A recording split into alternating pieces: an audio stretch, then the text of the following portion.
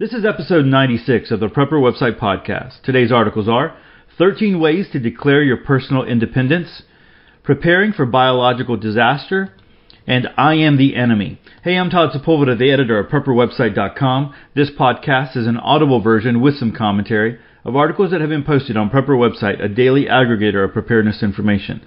These articles are some of the best that have been recently posted on PrepperWebsite.com. All article links and show information can be found on the PrepperWebsitePodcast.com. Hey, recently we talked a little bit about food storage and putting away rice and beans in your own food buckets. Michael left a message, a couple of comments actually on episode 95. He gets his food grade buckets from local Firehouse Subs, from his local So Firehouse Subs is a franchise out there. I think it's a franchise, or it's a restaurants that you can go to, and you can get buckets or pickle buckets for $2 a piece. And he says that he brings them home, cleans them out with alcohol, and lets them air out for a few days. He says that they do come, because my question was, do they come with good lids? And he said, yeah, they do come with lids, and a lot of the times they're really good lids. There's been a few that the gaskets haven't been, didn't have a good seal or whatever, but for $2 a piece, man, that's great. And so letting them know, I think he mentioned that he lets them know that he's interested because they'll sell out. I don't know how big they are. I'm wondering if they're 5 gallons. Maybe they might be a little bit smaller. But man, for $2 and if they have good lids, that's a great deal there. If you have a local Firehouse Subs next to you or close to you, you might want to go inquire about some of their buckets because there might be people around your area who aren't taking them up on buying those for $2. Also, you'll have you can also go to a bakery. You can get buckets there. They're not going to be as thick as probably these are going to be, but I know that like my local Kroger's would give them away free.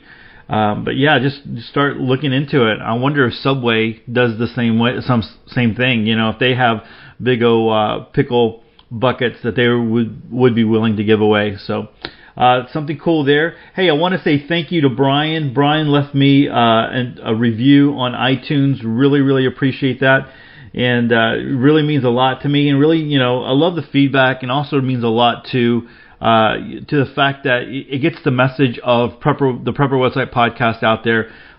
Because when you leave a review, it just helps the algorithms in iTunes, and people take a look at it and say, all right, hey, so there are people listening to it and feedback, and so I really appreciate that. So thank you so much, Brian. And then if you're not part of the Facebook group, I'm posting things over there. I post things over there that I'm not really posting on the Facebook page, the Prepper Website Facebook page. You can get to the Facebook group by going to amoreselfreliantlife.com, or just come over to the PrepperWebsitePodcast.com and then click on free Facebook group. But there's this one video which is crazy. I don't know. You hear words or they're talking, so I don't know what language that is. I didn't pay that close attention to it. But the thing that got me was there's all these dogs, and they're turning over. And maybe you've seen it on Facebook. They're turning over dirt, and as they're doing it, all these rats are running out. And at first, I read it. At first, I'm like, man, those aren't rats. They're rabbits. They're huge. They're humongous. But they weren't. They were rats, man. And so there's about maybe 7 to 12 dogs. I didn't count them.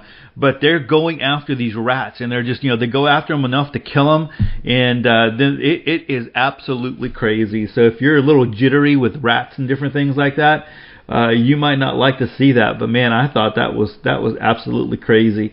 I actually saw that on a friend's feed, so that wasn't on a preparedness feed. I saw that on a friend's feed and decided to put that out there. I've always said that if we ever go out to the country, if we ever, I definitely want to make sure that I have some dogs and I have some cats, because they will take care of those little rodents for you. Having one of those like a barnyard cat or a couple of barnyard cats, they would, one that's not used to being an inside cat, right? If you have an inside cat and you go out to the country, I don't know if they would. I don't know too much about cats, but I don't know if they would be able to adjust as easily. But if you have an outside cat and they are used to being outside, man, they will take care of those critters. And we're going to talk about biological. I actually have a great podcast today, a lot of great articles. So I'm really, looking forward to this one. This one's going to be a really good one if you'll stick with me. But we're going to be talking a little bit about biological disasters, and I've said this before. I remember reading it that during the bubonic plague in Europe, a lot of people thought that this was a plague that was from the Jews, because the Jews weren't getting the Jewish community wasn't getting sick. They weren't being infiltrated by this plague. And what wound up happening is, they realized it was rats that were eating and pooping and everything in food, and people were getting sick, and that's one way that they were carrying this disease around. But the thing is that the Jews had a lot of cats, and so these cats were taking care of all the rats.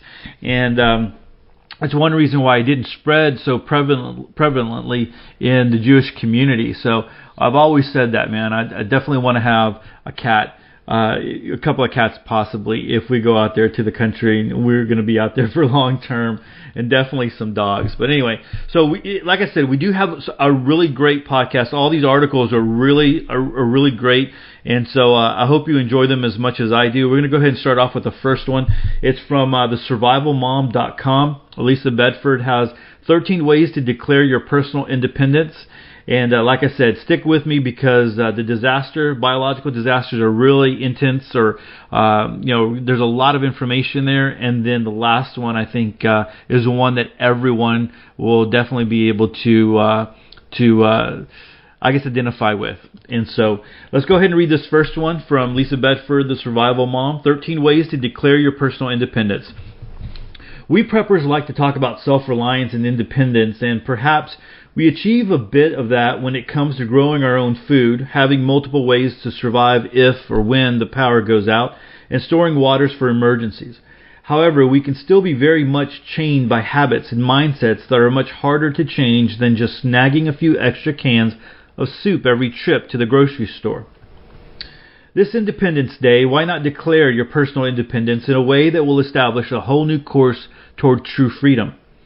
Get rid of debt. When my husband and I paid off the last credit card a few years back, I cannot tell you how great it was to finally be free of that financial burden. With 2 vehicles that are paid off as well, we only have our mortgage every month, and my goal is to have that paid off within 10 years. We applied Dave Ramsey's popular money management system from this very easy-to-read book, The Total Money Makeover, and soon we're free of debt with savings in the bank as well. Declaring financial independence isn't easy and will take time, but every little bit helps. Even if you save just $1 a day or use something like this 52-week savings plan. So I will tell you that there are a lot of links in here that you'll want to go check out. All right, continuing on. Free your household from chemicals. I'm not an enemy of all chemicals, but most consumers mindlessly purchase products for cleaning, personal care, or pets, pest elimination, and even food without checking the ingredients.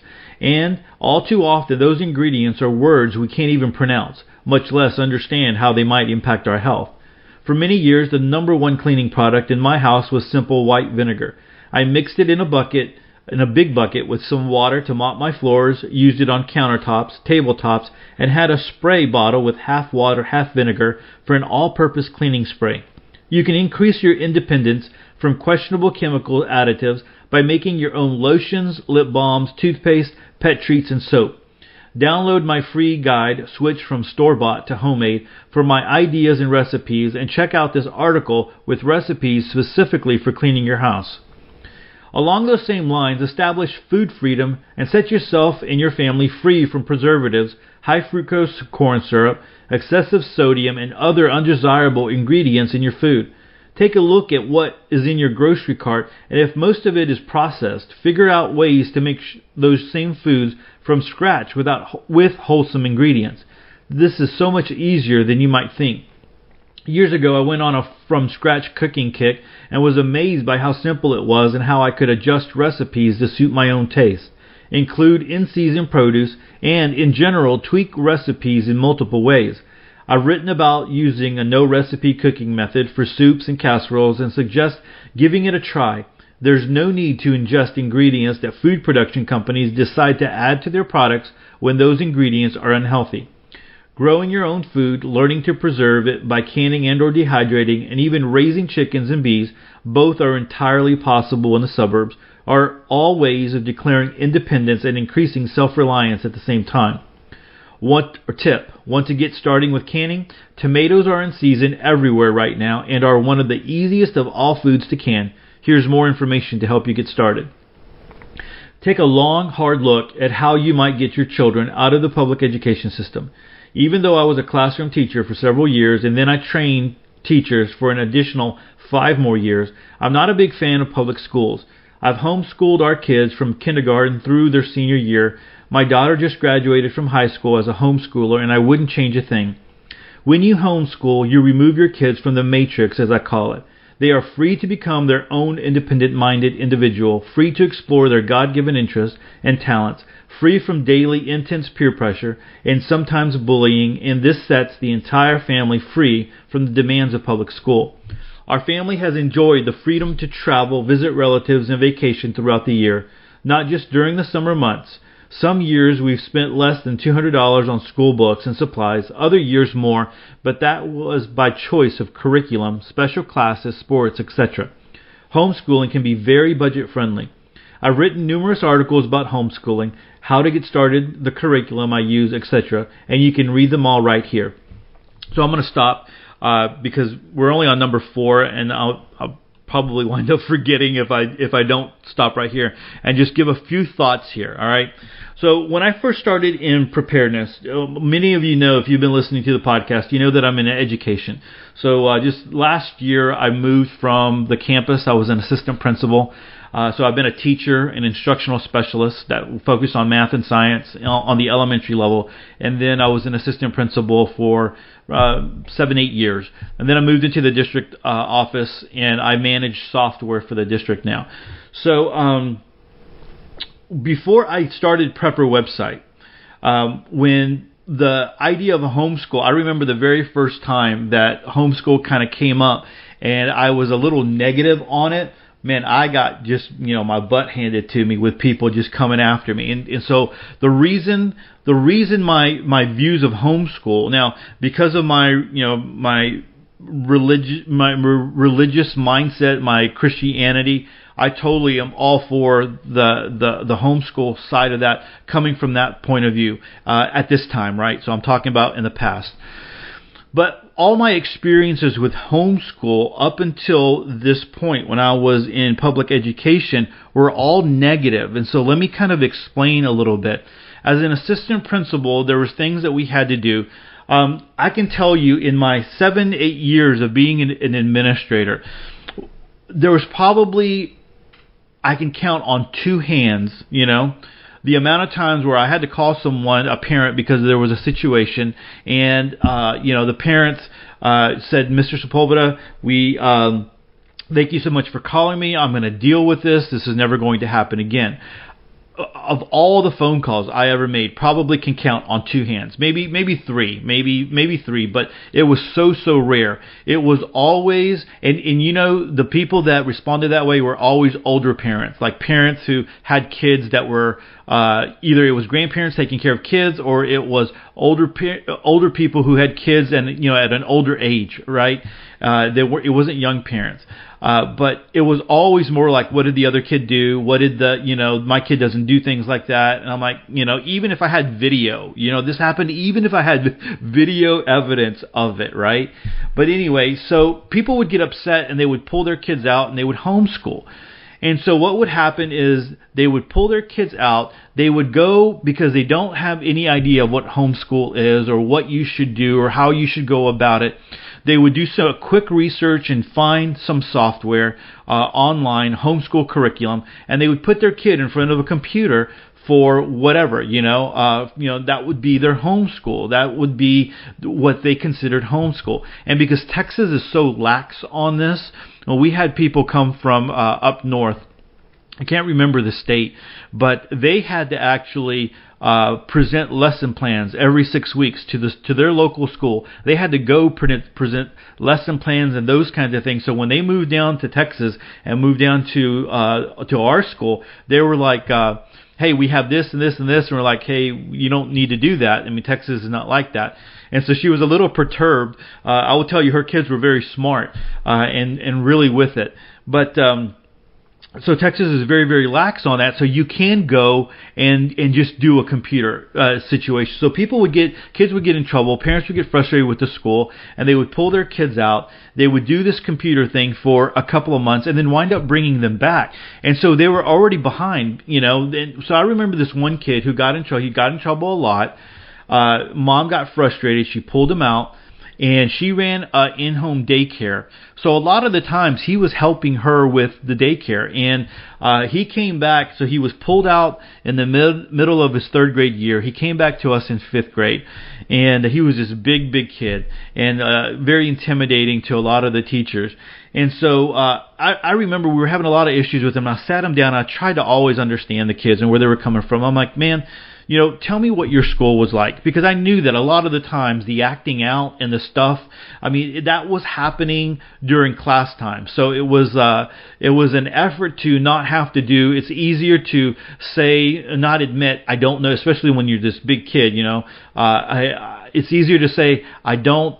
It's easier to act out, right? Instead of saying, I don't understand how to do this. I don't have the background to be able to do this. I never learned how to do this. And so he would always flare up when it was, a technical thing that he had to do in the class. And so one time I sat down with him and I said, man, tell me about your education, how you were homeschooled the last couple of, the last year and a half. And he said, well, I had a computer program, and we sat down in front. I sat down in front of the computer and I did my work every morning. I said, great. What, how long would it take you? And he said, well, about 2 hours. And so you did work for 2 hours and that was it. So, that's what his homeschool amounted to. And so I'm saying all of this because I'm, Lisa was a former educator, and I'm was in the classroom as well. All this to say that if you choose to homeschool, you really need to know what you're getting into. You need to be into it for the long haul. You need to be prepared. You need to research. You need to make sure that you are communicating with other groups, that you're involving yourself with other groups, people who have experience in homeschooling, so you know what you're getting yourself into, and go from there. But if you're going to do it, if you're doing it for the wrong reasons, if you're doing it because the local school has done something, and you're like, it is this quick reaction, like I'm pulling my kid out, I'm going to homeschool, and you haven't done any kind of looking into it and what it's going to take, you're just going to do more harm than good, because your child, if you're going to throw your kid back into the public education system, they're not going to be prepared. They're already going to be behind, and so they're going to be dealing with all that on top of everything else, right? So if you are homeschooling, which I think, nowadays, I'm like, what would I do? I mean, my kids are I've got 2 that are out, and I've got 1 that's just about to be out. What would I do? I don't know. To be honest with you, in my school district that I'm in right now is a little bit more conservative than most. I look at I hear about other teachers and other things. I just came from, I talked about this last week, from the ISTE conference, the International Society for Technology and Education. So teachers everywhere. And there were some things I didn't like to see, man. There were some things that I didn't care about.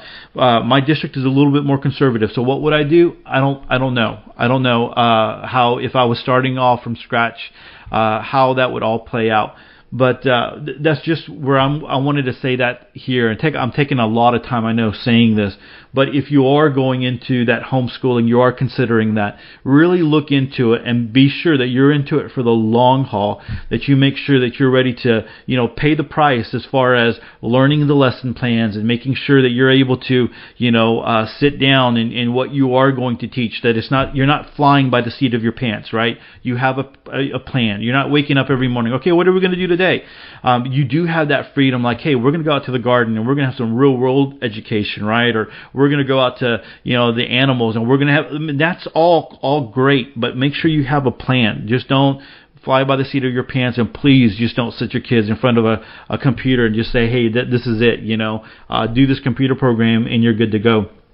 Make sure that you, like I said, you have a plan on all of that. So definitely is very, very viable. I think nowadays, I totally understand why people are homeschooling. I definitely do. All right, and I really tried to take all of that into consideration as an assistant principal. I had a lot of parents where I talked with that, hey, we're homeschooling, and I would have the same kind of conversation with them as well. I'm like, hey, just make sure that you're not, make sure you have a plan. And they're like, a lot of the times they had already looked into it a lot, and so that was great. So a lot there. All right, let's continue going. Reduce your grocery bill. Can you imagine spending just $400 a month on groceries? Well, some families do just that by cooking all meals from scratch. This is almost always cheaper than buying processed foods. Starting and expanding a backyard garden, raising chickens and other small livestock, buying in-season produce at farmers markets, and basic meal planning, focusing on the most frugal meals possible. You may not have much control over your rent, mortgage, or car payments amounts, but you have a ton of control over how much you spend on food. Check out this article about planning meals to get started. Knowing ahead of time what you will be cooking and serving several days in advance alleviates a lot of stress and allows you to shop the grocery store ads and clip coupons in order to save even more. Man, I just want to second that. What Lisa just said about that is having a plan, knowing what you're doing ahead of time. Actually, having a bank of meals where you can kind of choose from and rotate those is always a great deal. All right. Get over materialism already. Wow, will this one set you free in more ways than one? There's no need to keep up with the Joneses, especially when you think about how much the Joneses are spending. They may very well be in debt up to their eyeballs, as this old commercial reminds us. That sure doesn't look like freedom or independence to me. Every day we are inundated by both subtle and blatant messages about what we should own.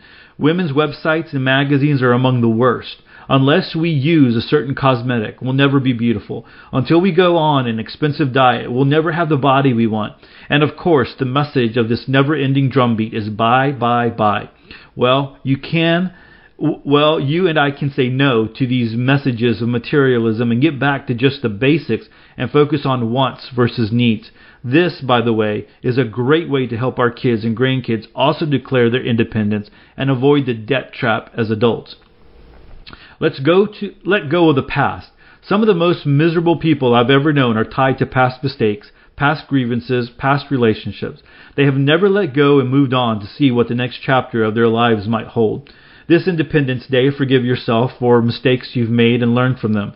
One thing I've taught my own kids is this. Would you ever talk to your best friend the way you talk to yourself? Would you ever blame or never forgive your best friend because they made a mistake?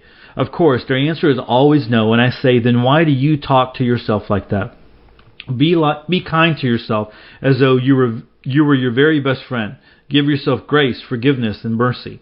Have a grudge against someone who hurt or rejected you? The best thing I ever did in a situation like this was write a friendly, neutral email to the person, wishing them the best of luck, and you know what? I never thought about them again. Really, that one simple step totally removed any power I thought they had over me, and I stopped my mental conversations of what I'd like to say, what I should have said, etc. I just wish I had thought to write that email months earlier. When you take this step, also seek out people who are positive, happy, and are excited about life. It's been said that you are the average of the 5 people you spend the most time with. If that's the case, be purposeful and selective about who those 5 people are. Married to a perpetual grumpy spouse? Then determine the other 4 people will be rays of bright, shining lights in your life. Decide to stop stupid, risky behavior. Why chain yourself to bad habits that are affecting your physical, mental, and or emotional health? Even not getting enough sleep every night has extremely negative effects after a while. Some people avoid going to the doctor, the dentist, getting any exercise, among other bad decisions, and end up paying a high price with an unhealthy body that couldn't run a block if they saw a mushroom cloud on the horizon. Don't be that person. If you're a prepper, you may already have set yourself free from worrying about what others think, but if not, this is something you need to make a habit of today. Nothing will bind you down more than worrying about what other people think, when the truth is they really don't think about you very often at all. Declare your independence by taking charge of your time. You do realize that time is life, right? As those seconds and minutes tick away, that's your life ticking away, so why squander it by saying yes to commitments you really don't want or need in your life? Spending it on mindless video games and forms of entertainment that have no value at all. When we don't manage our time, we give control of our lives over to everyone and everything else, and there's certainly no independence in that. When we manage time well, our lives become more balanced, and this leads to better physical, emotional, and mental health. Granted, it's hard to achieve this during the baby, toddler, little kid years, but even an hour or so of alone time can help. I love this book, Margin, Restoring Emotional, Physical, Financial, and Time Reserves to Overloaded Lives, because it sheds so much light on the importance of using time strategically. If you're still seeking status and approval from others, you aren't truly independent, my sweet friend. Learn who you are, clarify your values, and decide what your own definition is of success. If you define success as having a happy marriage, healthy kids, and a home that is a haven for your loved ones, then you can hold your head up high because you've succeeded.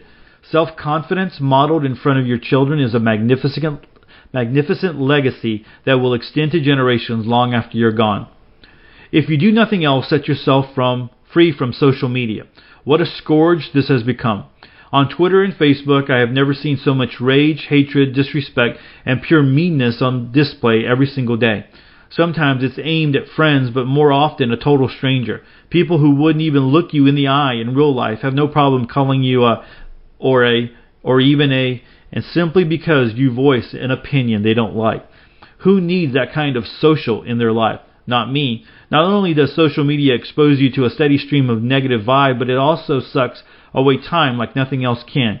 I've found myself scrolling through Facebook posts for hours each week, maybe getting a recipe idea here or there, maybe watching a funny cat video, but how is that really useful or helpful to me? I have plenty of cookbooks with hundreds of recipes, maybe thousands, that I've never read, and if our 5 pets aren't here for my entertainment, then what are they good for? I'm being a bit facetious with that last bit there, but you get my point. Nothing online, nothing at all, will ever contribute to your quality of life the way real relationships and real life will. Finally, find ways to reduce your dependence on others. Preparing for emergencies and being ready for things like power outages, bad weather, and unexpected expenses.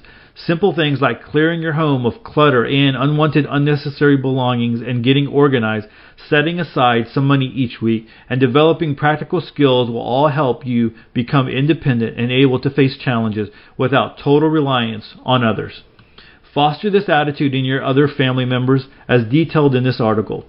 I've always wondered if it really is the nature of humans to fear independence and both need and want someone to rule over them, give them orders, and then obey, as in the speech by Loki in the Avengers movie. I think you and me, though, we're different. We were drawn to the idea of preparedness exactly because we reject the thought of being controlled and ruled over by others in a time of crisis and seek independence in ways that are often small but gradually accumulate to something of real significance. Enjoy your Independence Day, not just this July 4th, but on every day of the year. All right, so good article there. A lot of good ideas from Lisa Bedford, Survival Mom. And like I said, there are a lot of links here that you're going to want to go check out. A lot of good stuff here that even I want to click on, man. So good things. All right, so moving on to our next article. This comes to us from Sheepdog Man. My friend Justin over there has written an article, and he's continuing on. There's a series of the big list of nasty disasters, and so he's on part 17.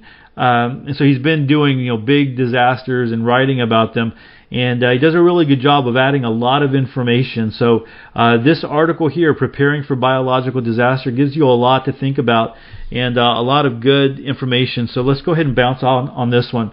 Of all the disasters I can't think of, one of the most terrifying is the possibility of an invisible and deadly pathogen racing across the globe, causing widespread, even global biological disaster. The problem with biological pathogens is you can't see them. You don't know who might be contagious. You can't shoot the virus down or kill it with one fell swoop because it jumps from person to person or animal to animal. It will sneak across international borders and hitch rides on planes and ships. It might originate in a pig, but then be transmitted to a human by a blood-sucking mosquito or a tick. It rears its ugly head and says, I am the mighty biological pathogen, and I will mutate, I will transform, and I will spread rapidly and multiply. You might be able to run, you might be able to hide, but then again, you might not. And I am coming for you. There are many disasters to be concerned about and for which to prepare. The gamut includes frequent events like hurricanes and tornadoes, all the way up to rare but big, bad, nasty global events that can kill millions. And then there are those outliers that probably will never happen, alien invasion. All right. Biological disaster, however, fits into all of these categories, and when it comes to global pandemic, it is not a matter of if, but when. In fact, there are many deadly pathogens currently active around the world, and the potential for them to spread is increasing. With imagination, my goodness, I can read. I promise I can read. With immigration, migration, and worldwide travel on the rise, the danger of disease quickly spreading is greater than ever. Scientists from the SIU School of Medicine state the travel and trade necessary for economic globalization continued potential for transmission of infectious agents from animal to humans and large populations living in proximity in major urban areas of the world make disease outbreaks a major threat. Many scientists predict the next major pandemic will kill many millions of people. Dr. Ashish Jha, director of the Harvard Global Health Institute, says, of all the things that can kill millions of people in a very short order, the one that is most likely to occur over the next 10 years is a pandemic. Furthermore, Michael Osterholm, author of the new book, Deadliest Enemy, and director of the Centers for Infectious Disease Research at the University of Minnesota, said, we are sitting on something big with H7N9. Any one of these cases could trigger something big. By then, it'd be way too late. Why too late? Simply because there is no vaccination or cure, and because government health officials would not be able to respond in time to stop the spread. Has this happened before? Yes. Here are some historical examples. The Black Death. Probably the most infamous and deadly of all biological disasters, the Black Death came from Europe from the Near and the Far East aboard ships, and it killed as many as 375 million people. It earned its name from the disgusting black blood and pus-oozing boils that covered its victims' bodies. Once infected, people were unable to keep food down, became delirious from the pain, and overcome with fever. The symptoms mentioned above were followed by vomiting, chills, diarrhea, terrible aches and pains, and then death. The Italian poet Giovanni Boccaccio wrote, at the beginnings of the malady, certain swellings, either on the groin or under the armpits, waxed to the bigness of a common apple, others to the size of an egg, some more and some less, and these the vulgar named plague boils. I believe there are significant lessons we can learn from the historical record of this event, particularly how people respond to each other in such a situation. The staff writers at History.com wrote, in a panic, healthy people did all they could to avoid the sick. Doctors refused to see patients, priests refused to administer last rites, shopkeepers closed stores, many people fled the cities for the countryside, but even there they could not escape the disease. It affected cows, sheep, goats, pigs, and chickens, as well as people. In fact, so many sheep died that one of the consequences of the Black Death was a European wool shortage. And many people, desperate to save themselves, even abandoned their sick and dying loved ones. I find that last line especially telling. Can you imagine the horror of abandoning your sick and dying child? Can you imagine what people will do to those who are not their loved ones in a desperate situation? Let's look at another example, influenza. Did you know that according to Harvard, 36,000 people die and more than 200,000 are hospitalized each year because of the flu?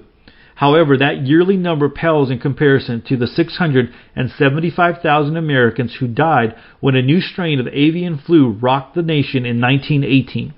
People had little to no immunity to the new strain, and it killed indiscriminately. Young, old, healthy, infirm, it was no respecter of persons. According to WebMD, this influenza pandemic, the Spanish flu of 1918, killed 40 to 50 million people worldwide. The crazy thing about influenza is that it is constantly spreading among animals every day and mutating into new strains. According to Scientific America, if it picks up just a handful of certain mutations, it could start spreading among people with a mortality rate as high as 60%. Wow. With a global population of 7 billion, that would be nearly 4.2 billion lives lost. That's intense. Remember, this list is just a brief sampling of some of the most notable historical events. Other diseases have made their marks as well. Most notably, smallpox claimed the lives of 300 to 500 million people. Additionally, malaria kills an estimated 600,000 people each year. Cholera infects 3 to 5 million and kills an estimated 100,000 plus every year. The spread of Zika, SARS, H7N9, and other illnesses is on the rise. In the past, it took an estimated 6 to 9 months for a pandemic to span the globe. Scientists believe that today, with modern travel and globalization, it will happen much faster. Still not convinced the threat is real? Here's further proof.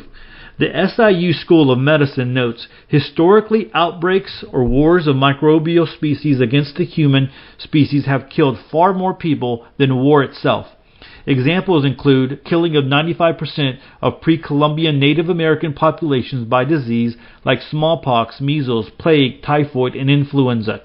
Death of 25 million Europeans, a quarter of the population, caused by the bubonic plague in the 14th century, and 21 million deaths due to the influenza pandemic of 1918-1919.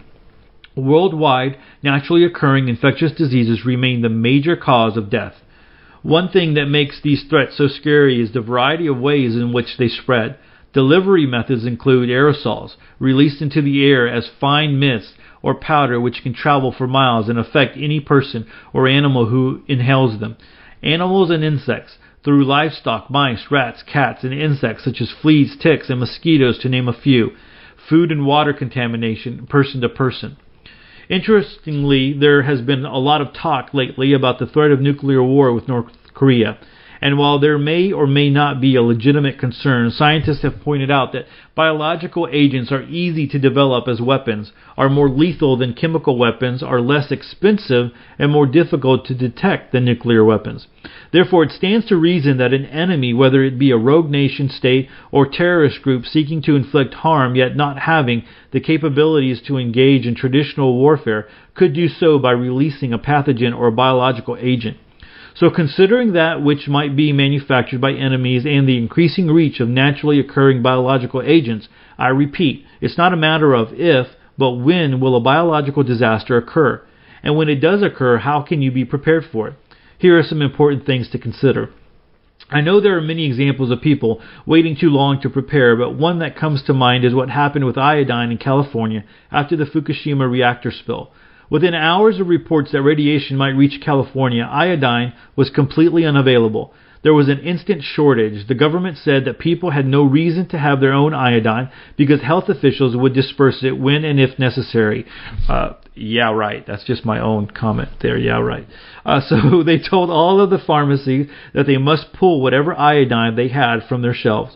Why, if they had it all and they would be preparing for it and being able to disperse it, why would they ask pharmacies to pull it, right? Anyway, people freaked out and some started to sell tablets on eBay for $300 to $400. Incidentally, if you don't have iodine already in your possession, go get it now. You can purchase the tablets for only $7.99 with free shipping from Amazon. So just let me add that having iodine it's not like a pill that protects you completely from radiation, right? So you do need to look into that. Continuing on, plan for secondary effects. So panic. Imagine the panic that will ensure if people begin to drop dead because of a rapidly spreading disease. There will be a disruption of services. Stores will close, and it's very likely that the government will limit your freedom. Limiting of freedom. After the intentional release of anthrax through the United States Postal System in 2001, the Model Act, or Model State Emergency Health Powers Act, MSEHPA, was introduced to Congress and recommended for adoption by the states. As with most laws that follow a terrorist attack, its intent was to significantly expand the powers of the government to act in a time of crisis. The proposed law, however, introduced items that were considered to go too far and encroach upon the civil liberties of citizens. Particularly concerning is the Protection of Persons Clause, which states, protection of persons powers to compel vaccination, testing, treatment, isolation, and quarantine when clearly necessary. Also within the initial draft of the law was the power to seize firearms. This was later removed, however, the intention had already been signaled. Bottom line, you might not be able to get back home if you are traveling, and you might be forced to receive vaccination, testing, treatment, isolation, or quarantine. Not all states have adopted the act, so to be sure you would have to research your individual state laws.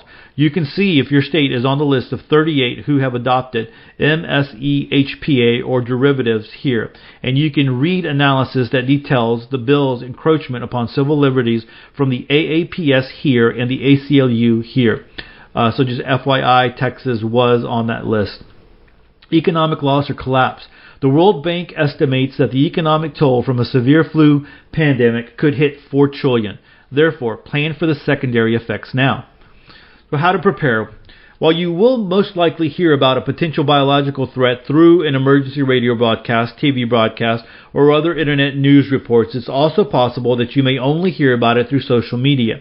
The mainstream media may be advised to downplay the seriousness of the situation to avoid causing public panic.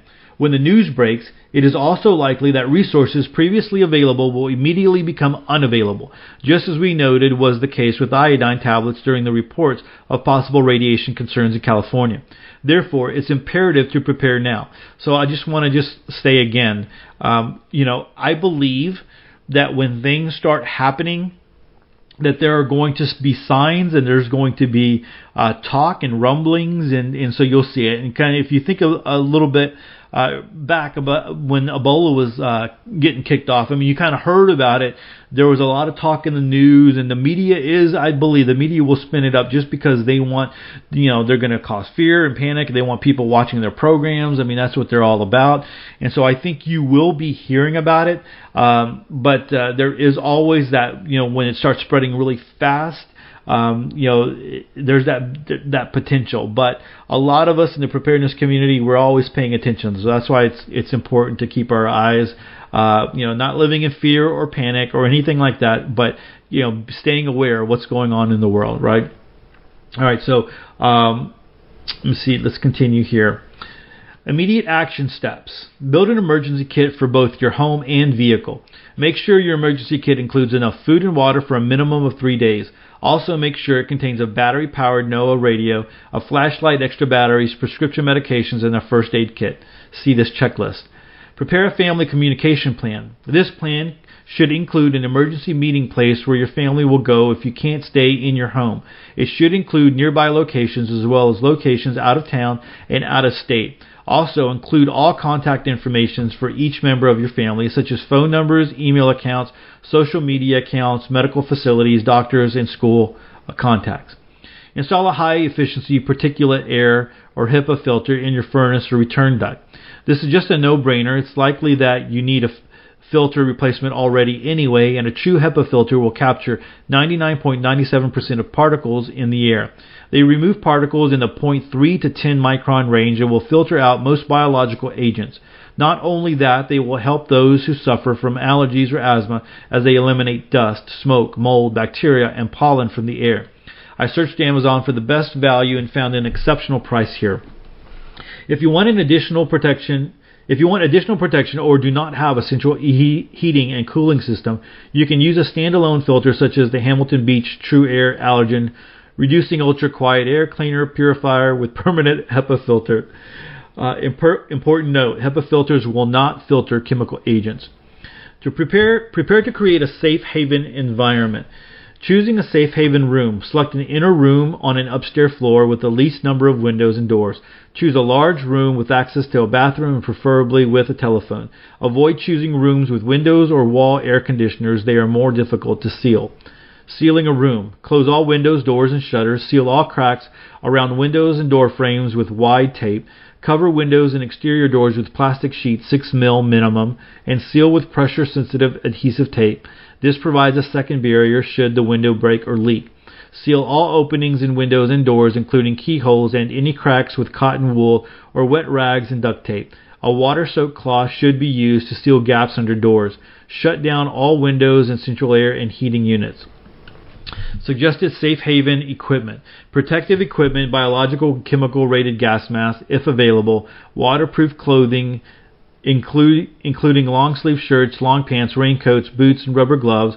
Food and water, 3-day supply. Emergency equipment, flashlights, battery operated radio, extra batteries, can or bottle opener, knife and scissors, first aid kit, fire extinguisher, etc. Miscellaneous items, prescription medications and eyeglasses, fan, extra blankets, passports, and other important papers, television set, toys, books, and games. Alright, so before I go on to the next thing, preparing a safe haven room or environment, I think that the only reason you would really do that is if there was like a serious airborne, situation, and it was completely airborne and like really stayed in the air for long periods of time. I don't think you have to do that if it's being transmitted, person to person, that kind of thing. So, that's something to consider there. But you really know why you would want to make a haven or make a safe room there and seal it off. You really need to understand why you would want to do that, not just if there was a pandemic situation, out there. Continuing on, purchase N95 or better respirators or full-fledged NBC gas masks. The CDC states an N95 respirator is one of 9 types of disposable particulate respirators.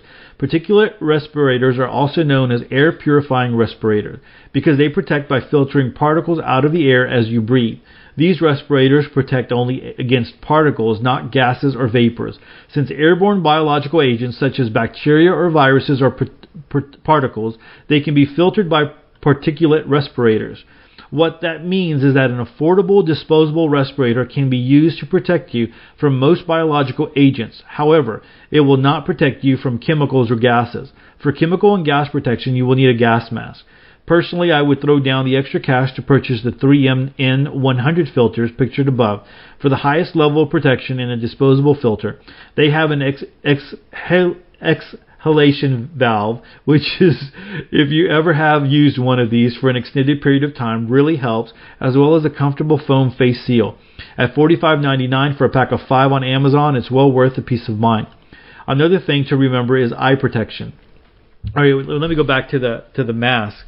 A thing to consider about the mask, you're going to be using these, I guess you could use one for a while, but you're going to be disposing of them as well. So you're going to want a big supply. Back when Ebola hit, back in the day, on Amazon, you could not get these on Amazon. There was a time where, they were completely out of stock. And so also our local drugstores were completely out of stock as well. So, there are some things that it's good to have, like the N95 mask. I know that Justin talked about the N100 mask here, but the N95 masks, you can get them for pretty cheap, and you can get a lot of them. So, that's one of those things where you just kind of go ahead and have them ready. Because if you wait, like he said, if you wait till you think you need them, you're not going to be able to find them. All right, continuing on. Another thing to remember is eye protection. The CDC recommends eye protection for people who are at risk of acquiring infectious diseases via ocular exposure. Indirectly vented or non-vented goggles are excellent. The primary purpose here is to protect from infectious agents entering the eye, either directly or blood splashes, respiratory droplets generated during coughing or suctioning, or from touching the eyes with contaminated fingers or other objects. Something like the DeWalt goggles pictured below will work well. However, if you want the best level of protection, consider the full-face Israeli and NATO military spec gas mask with a new 40 millimeter NBC or nuclear biological chemical military grade filter. There are a lot of people falsely selling new filters online, so be sure to purchase these. It is possible that public health officials may not have immediate clarity as to what the biological threat is or what to do about it. It might take some time to determine exactly what the illness is. By then, it might even be too late. Therefore, be prepared to access information any way you can. Ways to stay informed. The internet. The World Health Organization provides real-time disease outbreak news at www.who.int. The Pan American Health Organization provides epidemiological incidence, distribution, and control of diseases, alerts, and updates at www.paho.org. Your phone. Phone apps are a great way to receive notices because you probably have your phone with you most of the time. As he says that, I wanted to... So one of the videos that I try to hit, it's a daily video. I don't always hit it, but Suspicious Observer, I don't know if he does the space weather and earthquakes and all that kind of stuff. And, when the eruptions that were happening in Yosemite Park and all that kind of stuff, and people were talking about super volcano and all that stuff, when I start hearing about that, I go over to his channel and what is he saying? But anyway, I recently realized that he put out an app, and so you have to purchase it. I think it's like $3.99 or $4.99, but they do send out alerts, right? And so just recently they sent out an alert. This last week, actually, I posted it on the Facebook group just to kind of FYI for people that there is like extra solar, like we're going to be hit with the CME on Monday. So as you're listening to this, on Monday, then Tuesday, and then Sunday we were hit. So it was like triple possible hits back to back to back.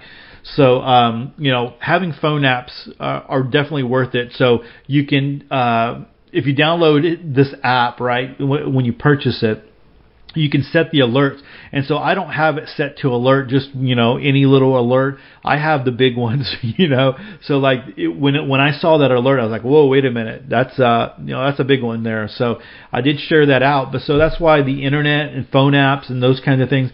Twitter, I talk about Twitter all the time.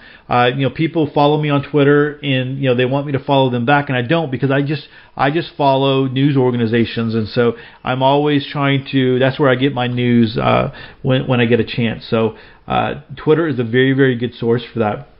But anyway, so your phone apps are a great way to receive notices because you probably have your phone with you most of the time. Radio, while you can receive notices on standard radio, it is best to have a NOAA weather radio. And television. Yes, I almost forgot this one. Though many of us use the internet alone, some people still have televisions. Protect your nose, mouth, eyes, and cuts. If you are caught without a respirator or gas mask, cover your nose and mouth with multiple layers of fabric that can filter the air but still allow breathing. Wear an N95 or better mask. If exposed, remove and bag your clothes. Remove your clothes as well as any personal items. Bag them and wash your body with soap and water. Then put on clean clothes. Practice good hygiene. Remain calm and practice common sense. Remember, it is possible that you or your family members may become sick with a common cold or other illness not related to the outbreak. However, if your symptoms match those being reported, or if you are in a group considered to be at risk, seek medical attention if available. And so what I would tell you is that if you're seeking medical attention, it depends on how far in you are, because if the hospitals are overrun, you're just going to be sitting in a waiting room, and anybody who takes you is going to be getting sick as well. So something to consider there as well, why you would want to have a safe room or a medical room where you can kind of isolate people. That's where you would want to do that safe haven type thing, where you would want to put someone who is sick and put them in there and make sure that you take proper precautions on that. But I remember I'm going to try to link to it. The After Armageddon, that was the one video that kind of got my wife, into preparedness and thinking about it. And, there's this big pandemic, and the guy is a nurse, I think, but he goes to the hospital to go into work, and it's like, it's just packed. People are packed out, and people are like all on the sides of the hallways and things like that. And if you're there, you don't want to be stuck like that, right? Continuing on, stay away from people. Well, this goes into exactly what I was saying. This one is pretty obvious, I think. During an outbreak is probably not the best time to go to the mall, the grocery store, or Disneyland. This is a good reminder of why it is important to have the emergency preparedness basics of food, water, and medical supplies on hand. If you are already out and about when an event occurs, fight the urge to panic. Get into the open, improvise a mask, or use the respirator that you should have in your bag or vehicle. Stay upwind from people, and make your way home. There's additional resources. There's a link here to disaster nursing and emergency preparedness.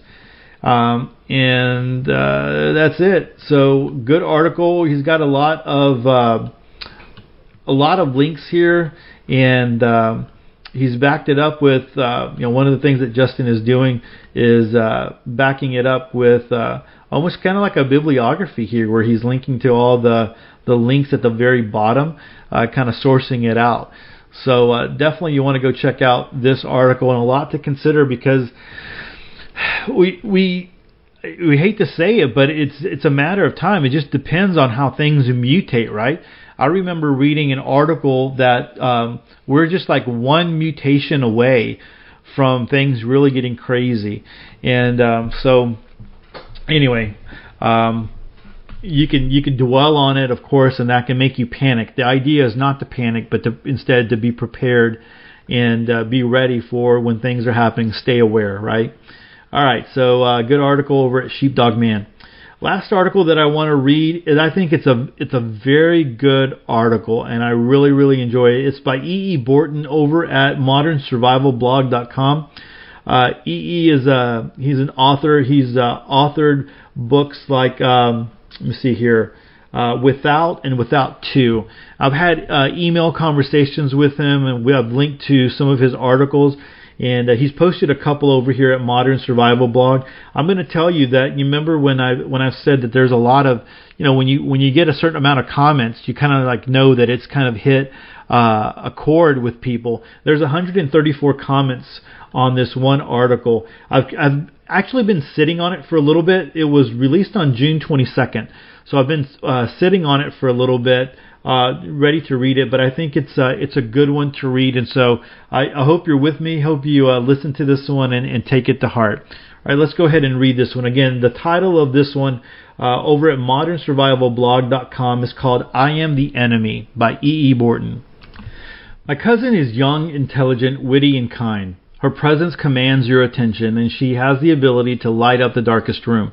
She's an educator in the D.C. area with a passion to teach the next generation that they can become whatever they can dream. If she believes it in her heart, she knows it in her actions.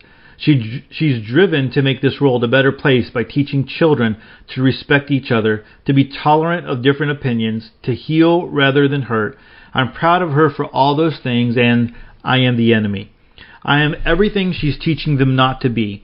In her eyes, I'm short-sighted, stubborn, and intolerant. I voted for a monster and support policies, executive orders, and laws that would lock the doors against the rest of the world and throw away the keys. I'd rather stand at the border with a gun than a brochure. I can't argue with her. I am all those things. She doesn't understand that I wish I wasn't. She doesn't understand that I don't have a choice. I am who I am because of what I've experienced. She is who she is because of what she hasn't. I thank God every day for that fact. She doesn't understand that I don't want to carry a gun. I'd rather spend money on traveling the world instead of spending it on supplies, equipment, and training to protect my family against anything looking to hurt us. I'd rather be comfortable around strangers instead of profiling them. She and I don't see eye to eye on many subjects, and I hope it stays that way for the rest of her life. If we ever do, it means that she witnessed something horrible happened to her, or she did something horrible to protect life.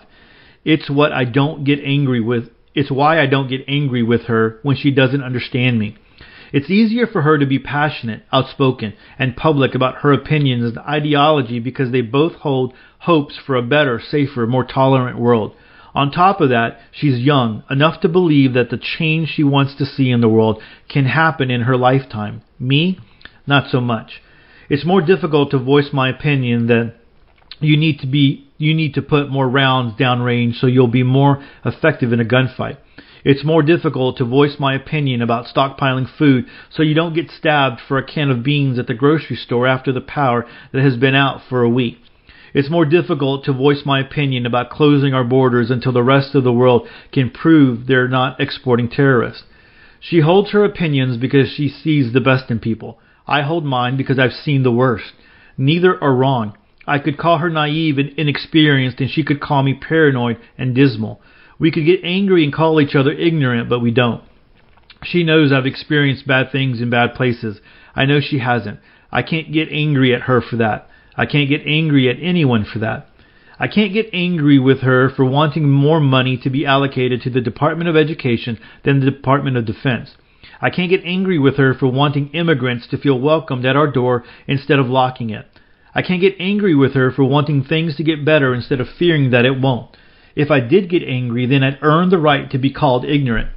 The right side of the media defines her as a millennial snowflake looking for handouts who wants to save the world with cat videos and free hugs. The left side of the media defines me as a xenophobic misogynist who hates poor people, loves guns, and wants to push the button to turn the Middle East into a sheet of glass. There are a few of those extremists out there, but the media focuses on them, so we all hate each other. It makes for better news if we're divided and angry. In order for me to change my cousin's opinion and ideology to match mine, I would have to wish something bad would happen to her. In order for me to change anyone's opinion and ideology to match mine, I would have to wish something bad would happen to them. That's the influence and power of experiences that I wouldn't wish on anybody. I don't have a nightstand or furniture near my side of the bed anymore. Not long ago, I had a vivid nightmare in that weird place between being asleep and being awake. I was reliving an experience that caused me to duck for cover. When I threw myself to the ground, I cracked my skull on the corner of my nightstand. Confused, injured, and staining the carpet with a pool of blood, I had trouble recognizing that I was home. I was safe. I wish I had been alone, but I wasn't. I scared the hell out of the one person I never wanted to scare. She approached me with caution because that's what I told her to do when I have nightmares. I told her to make sure I'm awake and that I recognize her before she gets close to me. Some of you will know why I told her that. Some of you will recommend a therapist. Regardless of the reasons, they happen because of experiences. Experiences that my young cousin will never be able to understand. Experiences that make me who I am and why I have opinions different from hers. The reasons are why I prepare for events that she can't comprehend, but the more real to me than anything she sees on TV or on her phone. I don't carry a gun with the hopes of using it. I don't store food and water with the hopes of needing it. I don't profile strangers with the hopes of being right. I do all those things with the hopes of being wrong. If I use them, it means that others are suffering. If someone is carrying a gun with the hopes of using it, I believe they shouldn't have it. If someone is storing food and water because they hope the event comes when they need it, I believe it means they know others will be starving to death. If they profile strangers with the hopes of being right, they're looking for a fight where nobody wins. Trust me, nobody wins when you're looking for that fight. I believe those are the preppers that the media seeks out to put on TV. I believe those are the preppers who make the rest of us look like we're crazy. If you prepare because you hope something bad is going to happen, you're doing it for the wrong reasons.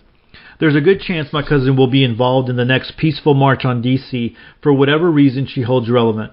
She'll be unarmed, and the furthest thought from her mind will be Islamic terrorists driving a van through the crowd. She'll stand there in horror and disbelief as they jump out and kill more people with homemade knives until they're gunned down by police. That could never happen, right? I mean, when is the last time that ever happened?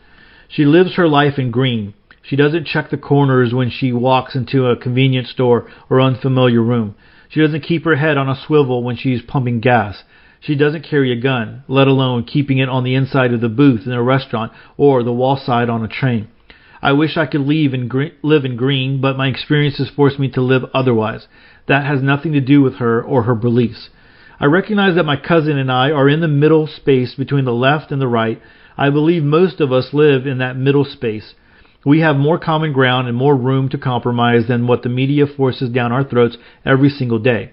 They want another civil war. They want to divide us so they can be the first cameras recording the first kid to die in a war they'll never admit to starting.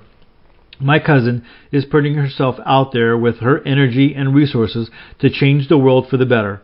I'm using mine to prepare for her failure. Which one of us is right? So, like I said, a great article to think about. I love the idea of all the ideas of, hey, we don't want our loved ones, we don't want those people that we care about to be thinking about this, because if it does, or living this way, because then they're living in this. I don't know. And some of you, of course, some of the comments, is like, hey, you don't want them living in a fairy tale world either, right? sometimes people have to come to their conclusions. They have to come up on their own, and hopefully it's not because of pain. Hopefully it's not because of something bad happening. There are a couple of other articles here that you might want to go check out by E.E. Burton on Modern Survival blog. So Modern Survival in Suburbia, The Intangible Prep, and then Surviving Haiti, a real-world SHTF environment. I know that we've linked to both of those on Prepper website, but I don't believe I've read them on the podcast. So those might be articles. So although there aren't links in his article, you can go check out these other two articles. And then, like I said, he's got his books that are linked here, and then all the comments. It's always interesting to read the comments here. But good article there. Good thoughts to end with this podcast. Tomorrow, so if you're listening to this on the Monday podcast, July 3rd, tomorrow will be Independence Day. Traditionally, those are low numbers for downloading the podcast and even hitting the website. And then because people are out and they're celebrating with family and friends and doing all that good stuff, and then it all picks up. Later on that week, people come back and pick up where they left off. But if you are listening to this on Monday, hope you have a great Independence Day, remembering that we have great freedoms. I talked about that in church for my sermon. We have great freedoms that the media will tell you, and people will tell you out there that we don't have as many freedoms as you would think, and definitely there's a lot of case for saying that a lot of our freedoms have been eroded, and we can go into that. But you just think of it this way: if you could pick up and leave and go to any other country right now, where would you want to go to? There's people loving and dying and wanting to come over here to America, and they can't. We still have a lot of freedoms. We still have a lot of opportunities there. We are a very, very blessed nation, even with all the junk that's going on there, even with all the stuff that we experience, and all the things that we know as people who are trying to live prepared lives and more self-reliant lives. We know all the stuff out there, but even with all of that, we still live in a great country, a lot of opportunities, a lot of freedoms, and we need to protect those still. We need to be be aware and make sure that we are not just passively living, that we are truly living. And so with that, like I said, I hope you have a great Independence Day and a good start to your week. Choose to live a more self-reliant life. Choose not to be so dependent on the government, grid, or the grind. Until next time, stay prepped and aware. Peace.